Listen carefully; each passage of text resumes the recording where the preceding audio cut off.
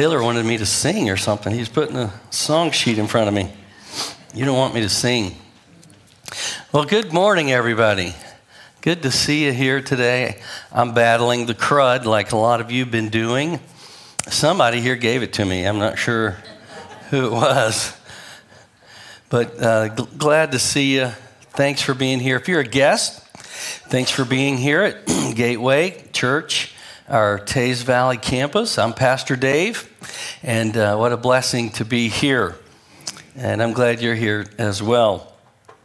Everybody's doing okay? Everybody's doing good? Got plans next weekend? Don't forget 2 services on Saturday, 3:30 and 5, and then Sunday morning, 11 a.m., just the 11 a.m. service. So you're good if that's your service. But the Saturday services and the Sunday service will be pretty much identical. I mean, there'll be maybe some special elements in each service that'll be different that you'll get when you come to that service. Unless you come to all of them, you won't get all those special elements, but you'll get the same songs and the same sermon and all that. So candle lighting, however, on Saturday only. So if you like that, no reason why you can't come to all 3 services. You know, I think you should be here for all 3. And Philip Mullins will be leading the message next weekend here at this campus. So I know everybody loves Philip. Can't but love Philip, right? He's so lovable.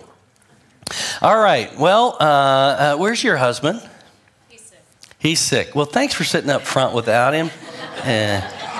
I need you as an object lesson this morning, so I'm glad you're right up front. You know, we're talking about Mary today, and you know her story. So we are on the 3rd Sunday of December and the 3rd sermon in this series, Go Tell It on the Mountain. That song comes from us from the African American heritage, and it's really about when the angels broke into the human scene to announce the birth of Christ. And next week we'll get more to the gist of that song as they were announcing to the shepherds. So that'll be next week's message, what they told the shepherds. So far, we've looked at this flurry of activity on the angelic scene. You know, we know there have been angels all throughout the Old Testament, but never in such density and so vocal as they are right here as we turn the page from Malachi over to Matthew. And it seems like God pulled the trigger on his plan to get things in order to send his son into the world. So we've talked about Zechariah. You know, they had to get an Elijah, first century Elijah, who was known as who? John who? John the Baptizer. He was John the Baptizer. There weren't any Baptists in the first century. I hate to burst anybody's bubble. But they were baptizers. That's what he was, the one who baptized, is actually the Greek interpretation. John, the one who baptized. And so the angels told Zechariah, God heard your prayers. These were old folks, but they were still praying for a son because that son was their security blanket in a way. He was their long-term disability plan. He was their insurance. Now, unfortunately, John didn't end up being that because he lost his head over something, and he didn't get to be there for them in their old age. But God told them, yes, you're going to have a child. God has heard your prayer. The angel told him that. Then last week we looked at Joseph. I think that guy Russ was here last week. You know, Shady Spring basketball Russ. He's all about Shady Spring basketball. And he talked about when God intervenes in your plans. You know, you think you have a decision made. You think you know what you're doing. But God has a way of stepping in saying there's a better way. And I'm saying this for little Landon. He told Joseph, don't be afraid. You don't know Landon Morris? I'm saying this for him. Don't be afraid to marry merrily. Can you relay that to him, Aubrey? And for Nora as well. Little Nora was a part of that. So today we're going to look at Mary. We're going to look at Mary, and we're going to look back over into Luke's Gospel, chapter 1. And the message is titled, When God Gives Favor. God gives favor. And since we are talking about a birth, Isn't that a great time when we remember the favor of God? I mean, really, if you've experienced that, if you've experienced the birth of a child on either end of it, as the mother or the father, I think you could sum up that whole experience from start to finish as that's God's favor. The way God does that is beyond our comprehension, the way it happens. God gives us favor. And it's a great time in the life of the family. And I think I'd get an amen from even the guys here that, despite what... despite what she's going through and the demand she might make on your life and the chokehold she might have on you the day of, it's favor. It's God's favor. Amen? Children are a gift from God. Now, we have more than a few families in our church who have twins. We had to call some this morning. We had the Walker girls who were here, twins. We had the little Polly twins here in our first service. And there are several twins in our church. About 1 in 60 couples in the world have twins. Not as common, but a little uncommon. I know a few families with triplets. I went to high school with triplets. Pam, Dan, and Sam. We called them Danny, Pammy, and Sammy. And they were the Tabors, and they're triplets. Anybody know triplets? Okay. Anybody have triplets? Yeah? Okay. All right. And even more rare, there are those women who've had 4 at a time. Quadruplets. Anybody know any quadruplets? Okay. All right. That's kind of rare, isn't it? It's kind of rare. There have also been quintuplets or quins. That's 5. And sextuplets. That's 6. In 1997, the McCaughey babies, born in Des Moines, Iowa, became the first septuplets. That's 7. And they survived infancy. First known to survive infancy. The first surviving set of octuplets, that's 8. Not an octopus, although they might have looked like that. It goes on record to the Solomon babies, born in Bellflower, California. All of them survived, and as of 2019, they were all 10 years old. 8 of them together. That's crazy, isn't it? But it goes higher. On May 4th, 2021, 26-year-old woman from Morocco named Halima Cisse gave birth at 30 weeks by C-section to 9 healthy babies. They all weighed between 1.1 and 2 pounds. 9 babies. Each baby, as I said, weighed between 1.1 and 2 pounds. The father said they went through 100 diapers and 6 liters of milk every single day. How would you like to pay for that? Halima told ABC News, "I feel very happy. It's a beautiful gift." And she said she and her husband have always wanted a big family. Well, what better way to do it, huh? Do it all at once. And they already had a daughter, by the way, so they gave them 10. But wait, there was a report, and I saw this on the internet, so I know it's true, about a South African woman who recently, this is just in the last few years, set a new record by giving birth to 10 babies at once. Now, that would be called decuplets. And we got a picture of her. That reminds me of me after Thanksgiving dinner. That's the way you want to sit. Now, this is in dispute. Evidently, they get up to 7 and they lose count. The babies are moving around so much. But this one is in dispute, so we'll give it to the 9 babies. 9 babies. And if you think 9 babies is quite a feat, each one weighing between 1 and 2 pounds, let's give her 18 pounds total. There was, in the Guinness Book of Records in 1955, born in Italy, 22 pounds and 8 ounces. And we got a picture of him, too. This little toddler. Yeah. That's not really him. Now, it's been a while back, but in 2019, a woman in New York, Joy Buckley, did give birth to a 15-pound, 5-ounce baby. That's big enough, isn't it? Anybody here have an 8-pound baby? Okay, all right, not so uncommon then. Are you prognosticating there what you're having? You raised your hand there. Well, I had a growth scan this week, and this baby's already 4 pounds, and I'm only 31 weeks. 4 pounds at 31 weeks. I'm tracking for like a 10-pounder. I say we go through the record. We go for the record. I say we go for the record. Feed this woman, all right? Now, we could keep going. There are lots of unusual birth stories, and they're so fun to look at, and it does indicate God's favor. But we're really interested in what the Bible has to say, right? There are a lot of unusual birth stories in the Bible. You might remember Abraham and Sarah were, 30 years old? 99 and 90, Abraham and Sarah, when God came to them and said, okay, you know that son I promised you way back in Genesis chapter 12? Remember that son that I said the descendants, he's going to multiply into as many as the stars of the sky and the sands of the sea? You're going to have this baby. And Noah looked at his wife. His wife looked at, I said Noah, Abraham looked at his wife, and his wife looked at him, and what did they do? You remember? They did what you just did. They laughed, and they called, Abraham and Sarah called him Isaac, because that was the word for laughter. That was laughter. Now, I know Russ mentioned a baby last week, and John, this is for you, because I heard he called you out last week. It was very nice of him.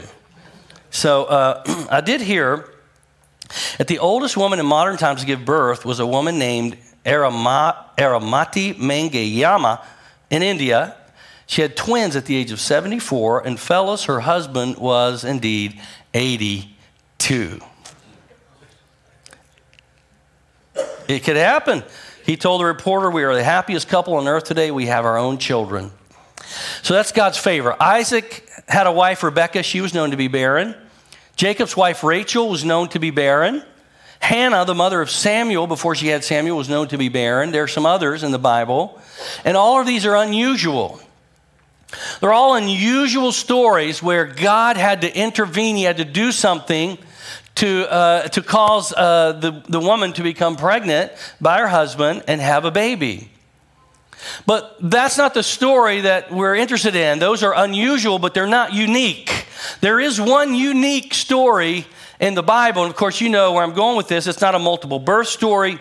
It's not a biggest baby. It's not a barren womb. It's not an old womb. It's the story of Jesus in Luke chapter 1, in Luke chapter 2, because there was no human father involved in this conception. Every other birth, whether they were barren or not, every other birth before and every other birth after has taken a human mother and a human father. Now, I know what you're thinking. What about in vitro? That still takes contribution, if you will, from both sides of the story, if I can say it that way. But not this one. Luke chapter 1. In the 6th month, the angel Gabriel was sent from God to a city of Galilee named Nazareth, to a virgin betrothed to a man whose name was Joseph of the house of David.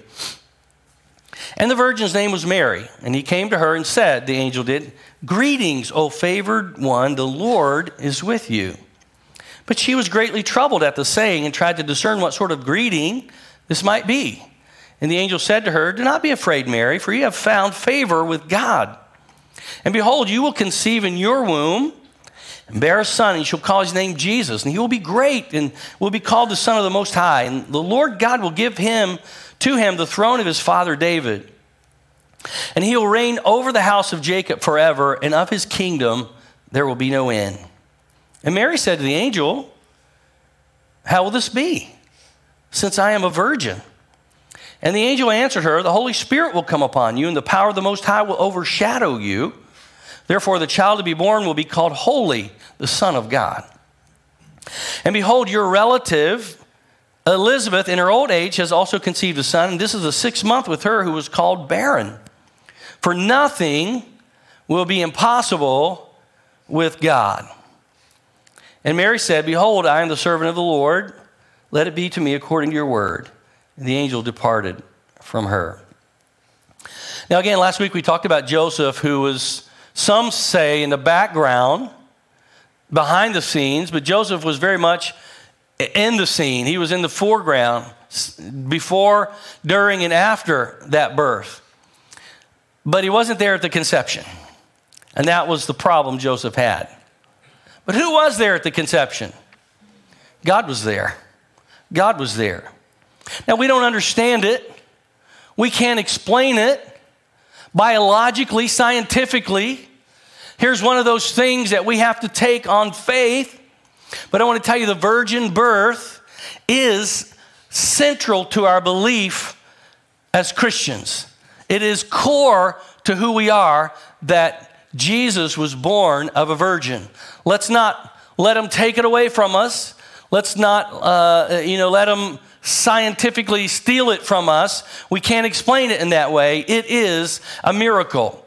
And if you can accept the first line of the book of Genesis, then you can accept this. Amen? In the beginning, God created, and so this is no big deal. That's what he did here. He created. So what can we say about Mary? Well, we said a lot about Joseph. What can we say about Mary? And mind you, a lot of what I'm going to say about Mary today is to dispel what others teach about Mary. And it's not my goal or purpose to disparage any other belief or any other religion or those who might have come from those places. I just want to tell you the truth so that, I never want to take for granted what my people, I'll say my people, what the people where I'm preaching, the people where we're sharing the word. I never want to take for granted what you know and what you don't know, and what you believe and what you don't believe. So I want to tell you the truth this morning, okay? First of all, Mary was a teenager. Now that's easy. We all agree about that. Common age in biblical times for a woman to become betrothed, to be married, was somewhere between 12 and 15. When her menstrual cycle kicked in, we're all adults here, that's when she became of marrying age. And, this was not just common in ancient times. It's been common in this country, hasn't it? I mean, I'm not saying any of you, but 100 years ago, maybe 200 years ago in this country, a 13-year-old girl might expect that she was going to be married off to some older boy. And so it happened. And that's how, families back in the day had 13 and 14 kids because they spent the rest of their adult life having babies, right? How would you like for that to be your experience? So she was a teenager, and her genealogy is found in Luke's gospel. Her dad's name was most likely Heli or Eli, and we believe that Joseph's genealogy is found in Matthew's gospel. And so both of these genealogies, the begats, go back to King David. So she was a descendant of David, and so was Joseph, who would raise as an adoptive father her son, their son. They both go back to David, which was prophesied. All right, we can easily say that. Young girl, teenage girl. And I say that, and I bring it out because I want to say a word. I realize the teenagers are all gone. They're all out here, but some of you may have teenagers, and maybe even if you're not a teenager, what I'm going to say might encourage you. And so I want to do that today. Secondly, I want to say she was a sinner. Now, I hate to have to say this, but I have to say this because there is a belief, there's a view, that Mary was sinless. They call this the Immaculate Conception. In other words, she was sinless before she had Jesus and after she had Jesus. They claim that because she is called the Theotokos, the mother of God, that her proximity to God made her sinless. But I'm here to tell you, and I'll prove it in just a minute, that Mary was just like you and me. And if she was a teenager, which we automatically know she's a sinner, right? I mean, we were all teenagers once, right? We're all sinners, teenagers or not. Romans chapter 3, and we've all fallen short of the glory of God.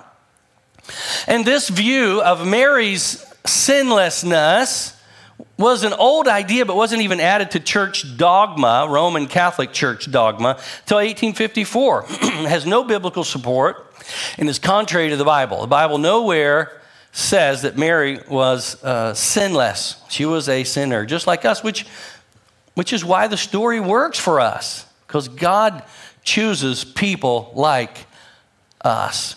Thirdly, she is not a mediator between us and God. Again, I have to say this to dispel some beliefs that some people believe that because of Mary's position of carrying the child of God, that she now is an intercessor, that you could pray to Mary. And you may know people who do this. And we don't pray to Mary because there's only one mediator. Paul tells us in 1 Timothy 2:5, one mediator between God and man, the man, Christ Jesus, who gave himself as a ransom for all. What Paul is saying here is not only was Jesus the mediator, but he earned the spot. Mary didn't go to the cross for us, but Jesus did. She's not a co-mediator. Number 4, she died a regular death. Now, I'll tell you this because there's a story floating around out there, again, that makes its way over into what we would call Roman Catholic tradition, which seems to be permeating our culture. You know, a lot of the news anchors that you listen to who are Christian or conservative are Roman Catholic. And there's this idea called the Assumption of Mary, that Mary didn't die a regular death. She was like Enoch or Elijah, and she was taken up into heaven. The story goes that Thomas wasn't around when Mary died. And you know Thomas, he wanted to see what? The evidence. and so he said, I don't believe she really died.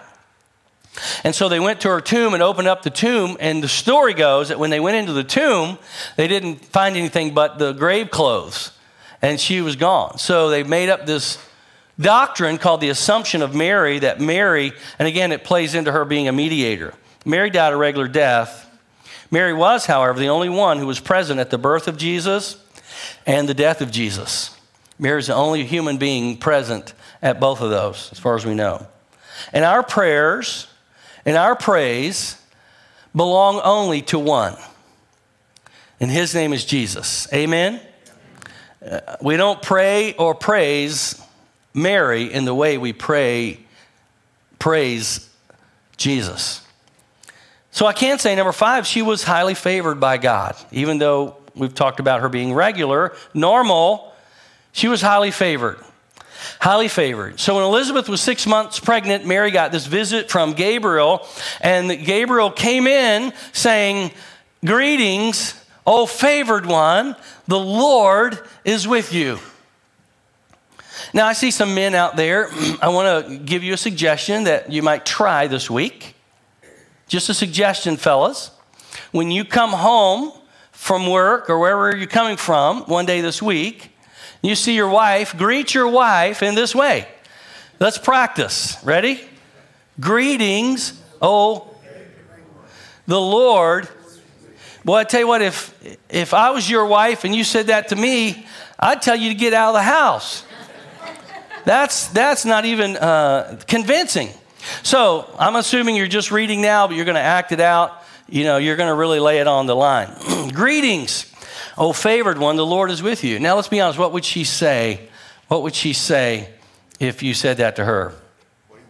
What do you want? Or what have you done? What have you done? She'd be like Mary. Mary was troubled. What kind of greeting is this? I'm just a lowly teenage girl. I'm just minding my own business.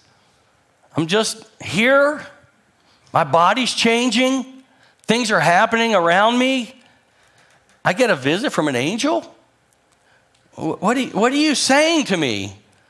And the angel said, don't be afraid, Mary, for you had found favor with God. Favor with God. What a great word from the angel. We want favor from God, don't we? And I'm here to tell you something today. God wants to give you favor. God wants to give you favor. It's why he created you. He created you to live in harmony with you. He created you to draw pleasure from you in your worship and in your praise. He wants in return to favor you. I know that. That's what the Bible says. Psalm 5:12 says, for you bless the righteous, O Lord. You cover him with favor as with a shield. Psalm 84:12, for the Lord God is a sun and shield. The Lord bestows favor and honor. No good thing does he withhold from those who walk uprightly. Psalm 90:17, we read, let the favor of the Lord our God be upon us and establish the work of our hands upon us. Yes, establish the work of our hands. And King Solomon wrote in Proverbs 22:1, a good name is to be chosen rather than great riches, and favor is better than silver or gold. Favor, God's favor. You know, maybe there are times in your life when you can feel it, when you can sense it, when you know that this was only by the hand of God, this was only because of the favor of God. How it could have worked out and how it did work out were so entirely different. I can only give credit to God that God gave me favor. And even when it doesn't work out the way you want it to work out, there's something in there that you could say, yes, but it could have been so much worse. But God gave me favor. We need favor. God wants to give you favor. And parents and grandparents, I want to tell you something. God wants to favor you, but he wants to favor your children and your grandchildren. He wants to. But I want to tell you something today, and this doesn't even need to be said, but our teenagers are in trouble. Our teenagers are in trouble. Our teenagers are in trouble. They're not living in a country like many of us grew up in. They're not living in a culture that we enjoyed, a culture that promoted community service and all around goodness and kindness and respect for others and respect for elders and respect for human life. They're not living in that culture anymore. They're not living in a culture that pats them on the back for being good kids or going to church with their parents or practicing their faith in their life or on their social life. They have access, teenagers do, to anything they want today. Anything their eyes want to see, they can find a way to see it. They live in a culture that never says no to them.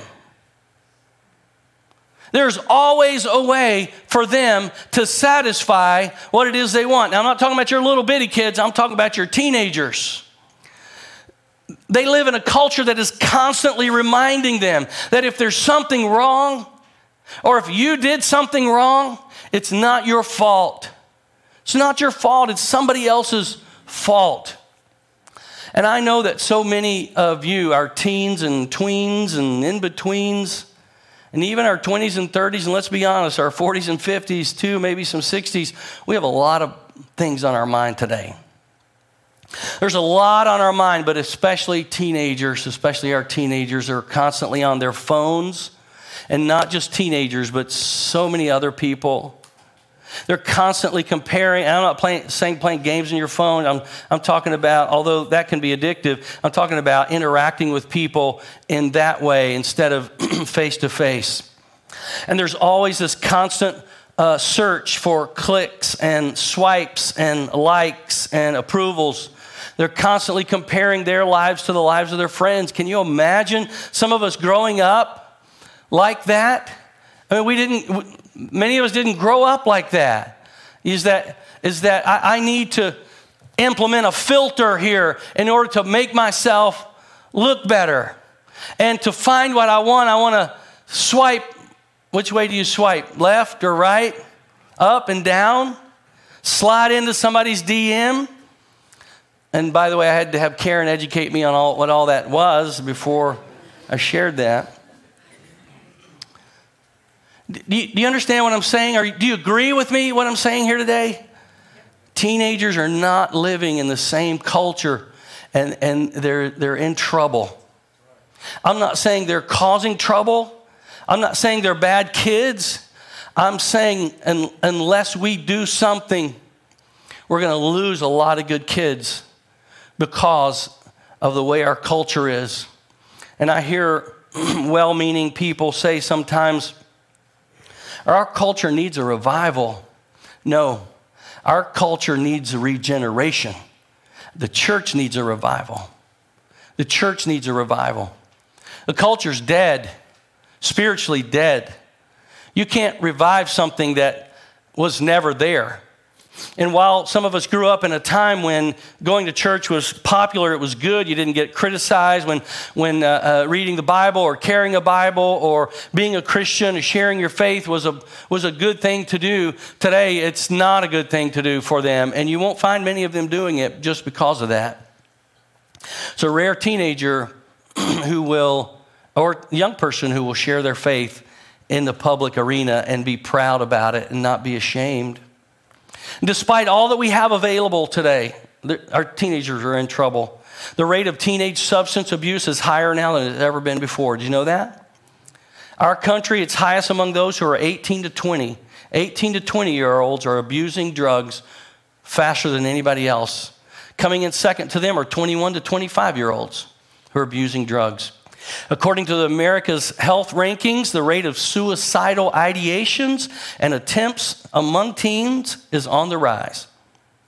In other words, teens are thinking about and attempting suicide more now than ever before. And in 2020, suicide was the second leading cause of death among those 10 to 24 and 25 to 34. It's higher among males than females. And it's higher among those who identify as gay, lesbian, or bisexual than it is among those who identify as heterosexual. Our culture is confused, and it is confusing so many people. I don't know if you agree with me, but I want to tell you our teens are in trouble. Now, do we have to accept that? Do we have to allow that to happen to our teens? No, we absolutely do not. But it's going to take some hard work. And it's going to take some intentionality. And it's going to take you occasionally saying no. No. Listen, our culture is not our friend. James says, do you not know that friendship with the world is enmity with God? Therefore, whoever wishes to be a friend of the world makes himself an enemy of God. Why, as a teenager, did Mary receive God's favor? I want to tell you why. First of all, because she submitted to the work of the Holy Spirit in her life. Mary said, look, I know how biology works. I'm 13 years old. I know how this works. I have never been with a man. What do you mean I'm going to be pregnant? What do you mean by that? The angel said, no problem with God. For God, that's nothing. The Holy Spirit will come upon you. And Mary said, okay.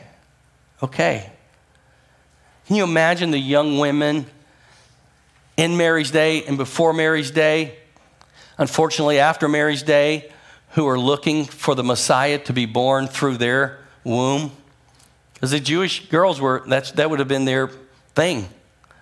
Mary is perhaps realizing all the implications of what's going on here. I think it happened more as she went. But Mary said, let it be so. I am the servant of the Lord. You want God's favor in your life? Then submit to the work of the Holy Spirit in your life. Ask God, what are you trying to do in me? Stop indulging in the things of the world. Stop indulging in lying and cheating and selfish pride and the love of money and sexual immorality and passions of the flesh, and submit yourself to God. The Apostle Paul tells us in Galatians 5 to live by the Spirit and keep in step with the Spirit. It's a daily battle, and I don't know how these young teenage boys are winning this battle. I really don't. I don't know how, and maybe they're not. I don't know how any young man is keeping his way pure except by concentrating on the Word of God. That's what the Bible says.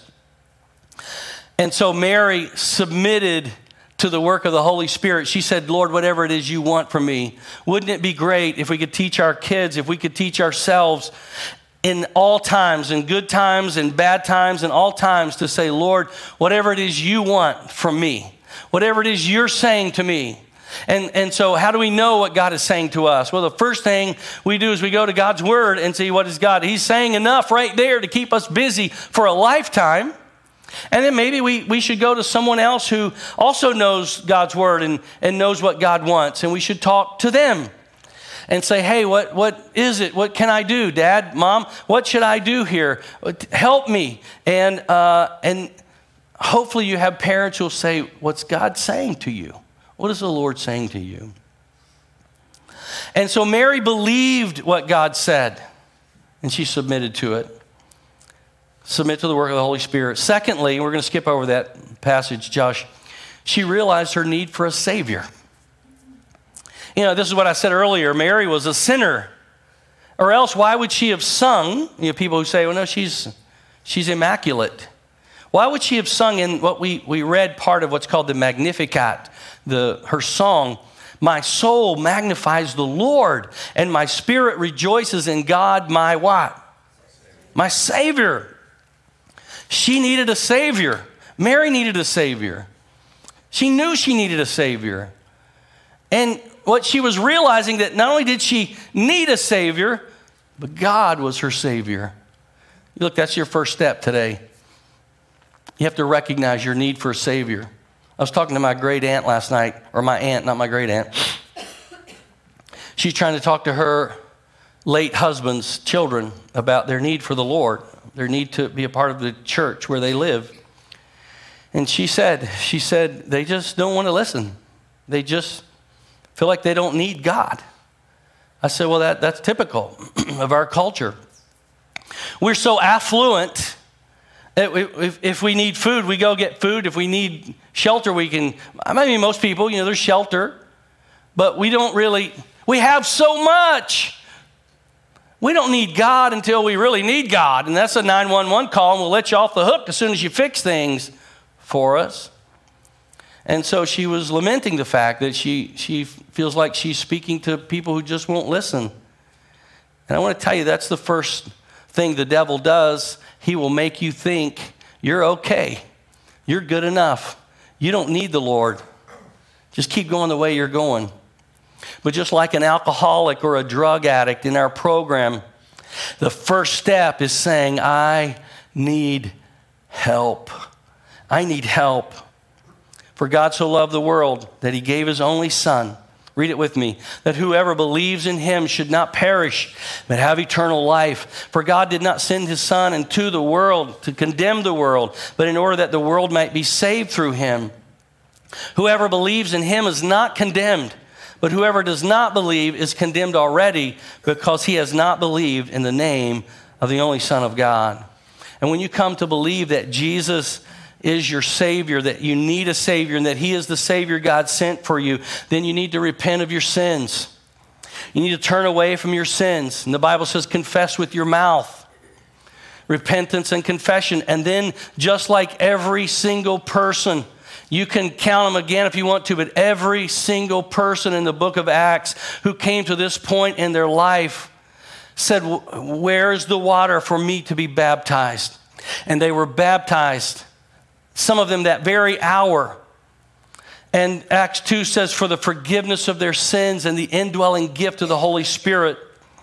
That water, Paul said in Romans 6, symbolizes a spiritual grave where you lay down your dead spiritual body. And then by the power of the Holy Spirit, you're raised to walk in newness of life. It's not all a spiritual. There's the physical act that's symbolizing the spiritual implications of God saving us and saving our souls. And if you've never acknowledged your need for a Savior and confess that he is the one, I'm going to invite you to do that today and to follow that up with the rest of those steps. Finally, though, I want you to see that Mary received God's favor because she understood that God's power is amplified in our humility. The rest of the Magnificat goes like this. He has shown, and notice the humility, he has shown strength with his arm. He has scattered the proud in the thoughts of their hearts, but he has brought down the mighty from their thrones and exalted those of humble estate. He has filled the hungry with good things, and the rich he has sent away empty. Mary was not a rich person. She wasn't from a rich family. She was from a common Jewish family, just trying to do their best, scraping by week to week in this Roman oppression. She was just trying to do whatever God wanted her to do as a teenager, helping with the chores, whatever. God didn't have to use her. He could have chosen any young girl, but God chose her. He didn't need her. He chose her, and I think he chose her partly because of her humility. If you have a humble heart, God can use you. If you have a proud heart and you think, God, you don't need God, God's not going to use you. He might use you in a way you don't want to be used, like he used Pharaoh and others throughout history. But that's not the way you want to be used by God. You want to be like Mary and say, God, whatever you want for my life. That's humility. When John the Baptizer, Jesus' cousin, saw Jesus first time in his ministry, he made a comment that I think we should adopt. He told his disciples who were like, okay, you've been talking about him, but we're following you. What should we do here? That's the one you've been talking about. John said, hey guys, no problem. I must decrease. He must increase. I'm not your Savior. There's your Savior. Behold, the Lamb of God. Follow him. And so God opposes the proud, but gives grace to the humble. And that's Mary's example for us today. God's power is amplified through our humility. Would you stand with me and let's pray? And if you're here today and you've never realized your need for a Savior, or maybe you do, but you've never followed up on that, I'm going to invite you to come talk to me during this song. Lord God, thank you so much for Mary. We don't worship her. We don't pray to her. But Lord, we smile at her. Like you, we favor her. We thank you for her life and her obedience and her humility. And Lord, may we too be that kind of a person. May our teenagers get this thing figured out. And we know they can't and they won't except by the Holy Spirit in their life and the good parenting and grandparenting of those around them. Lord, that's my prayer.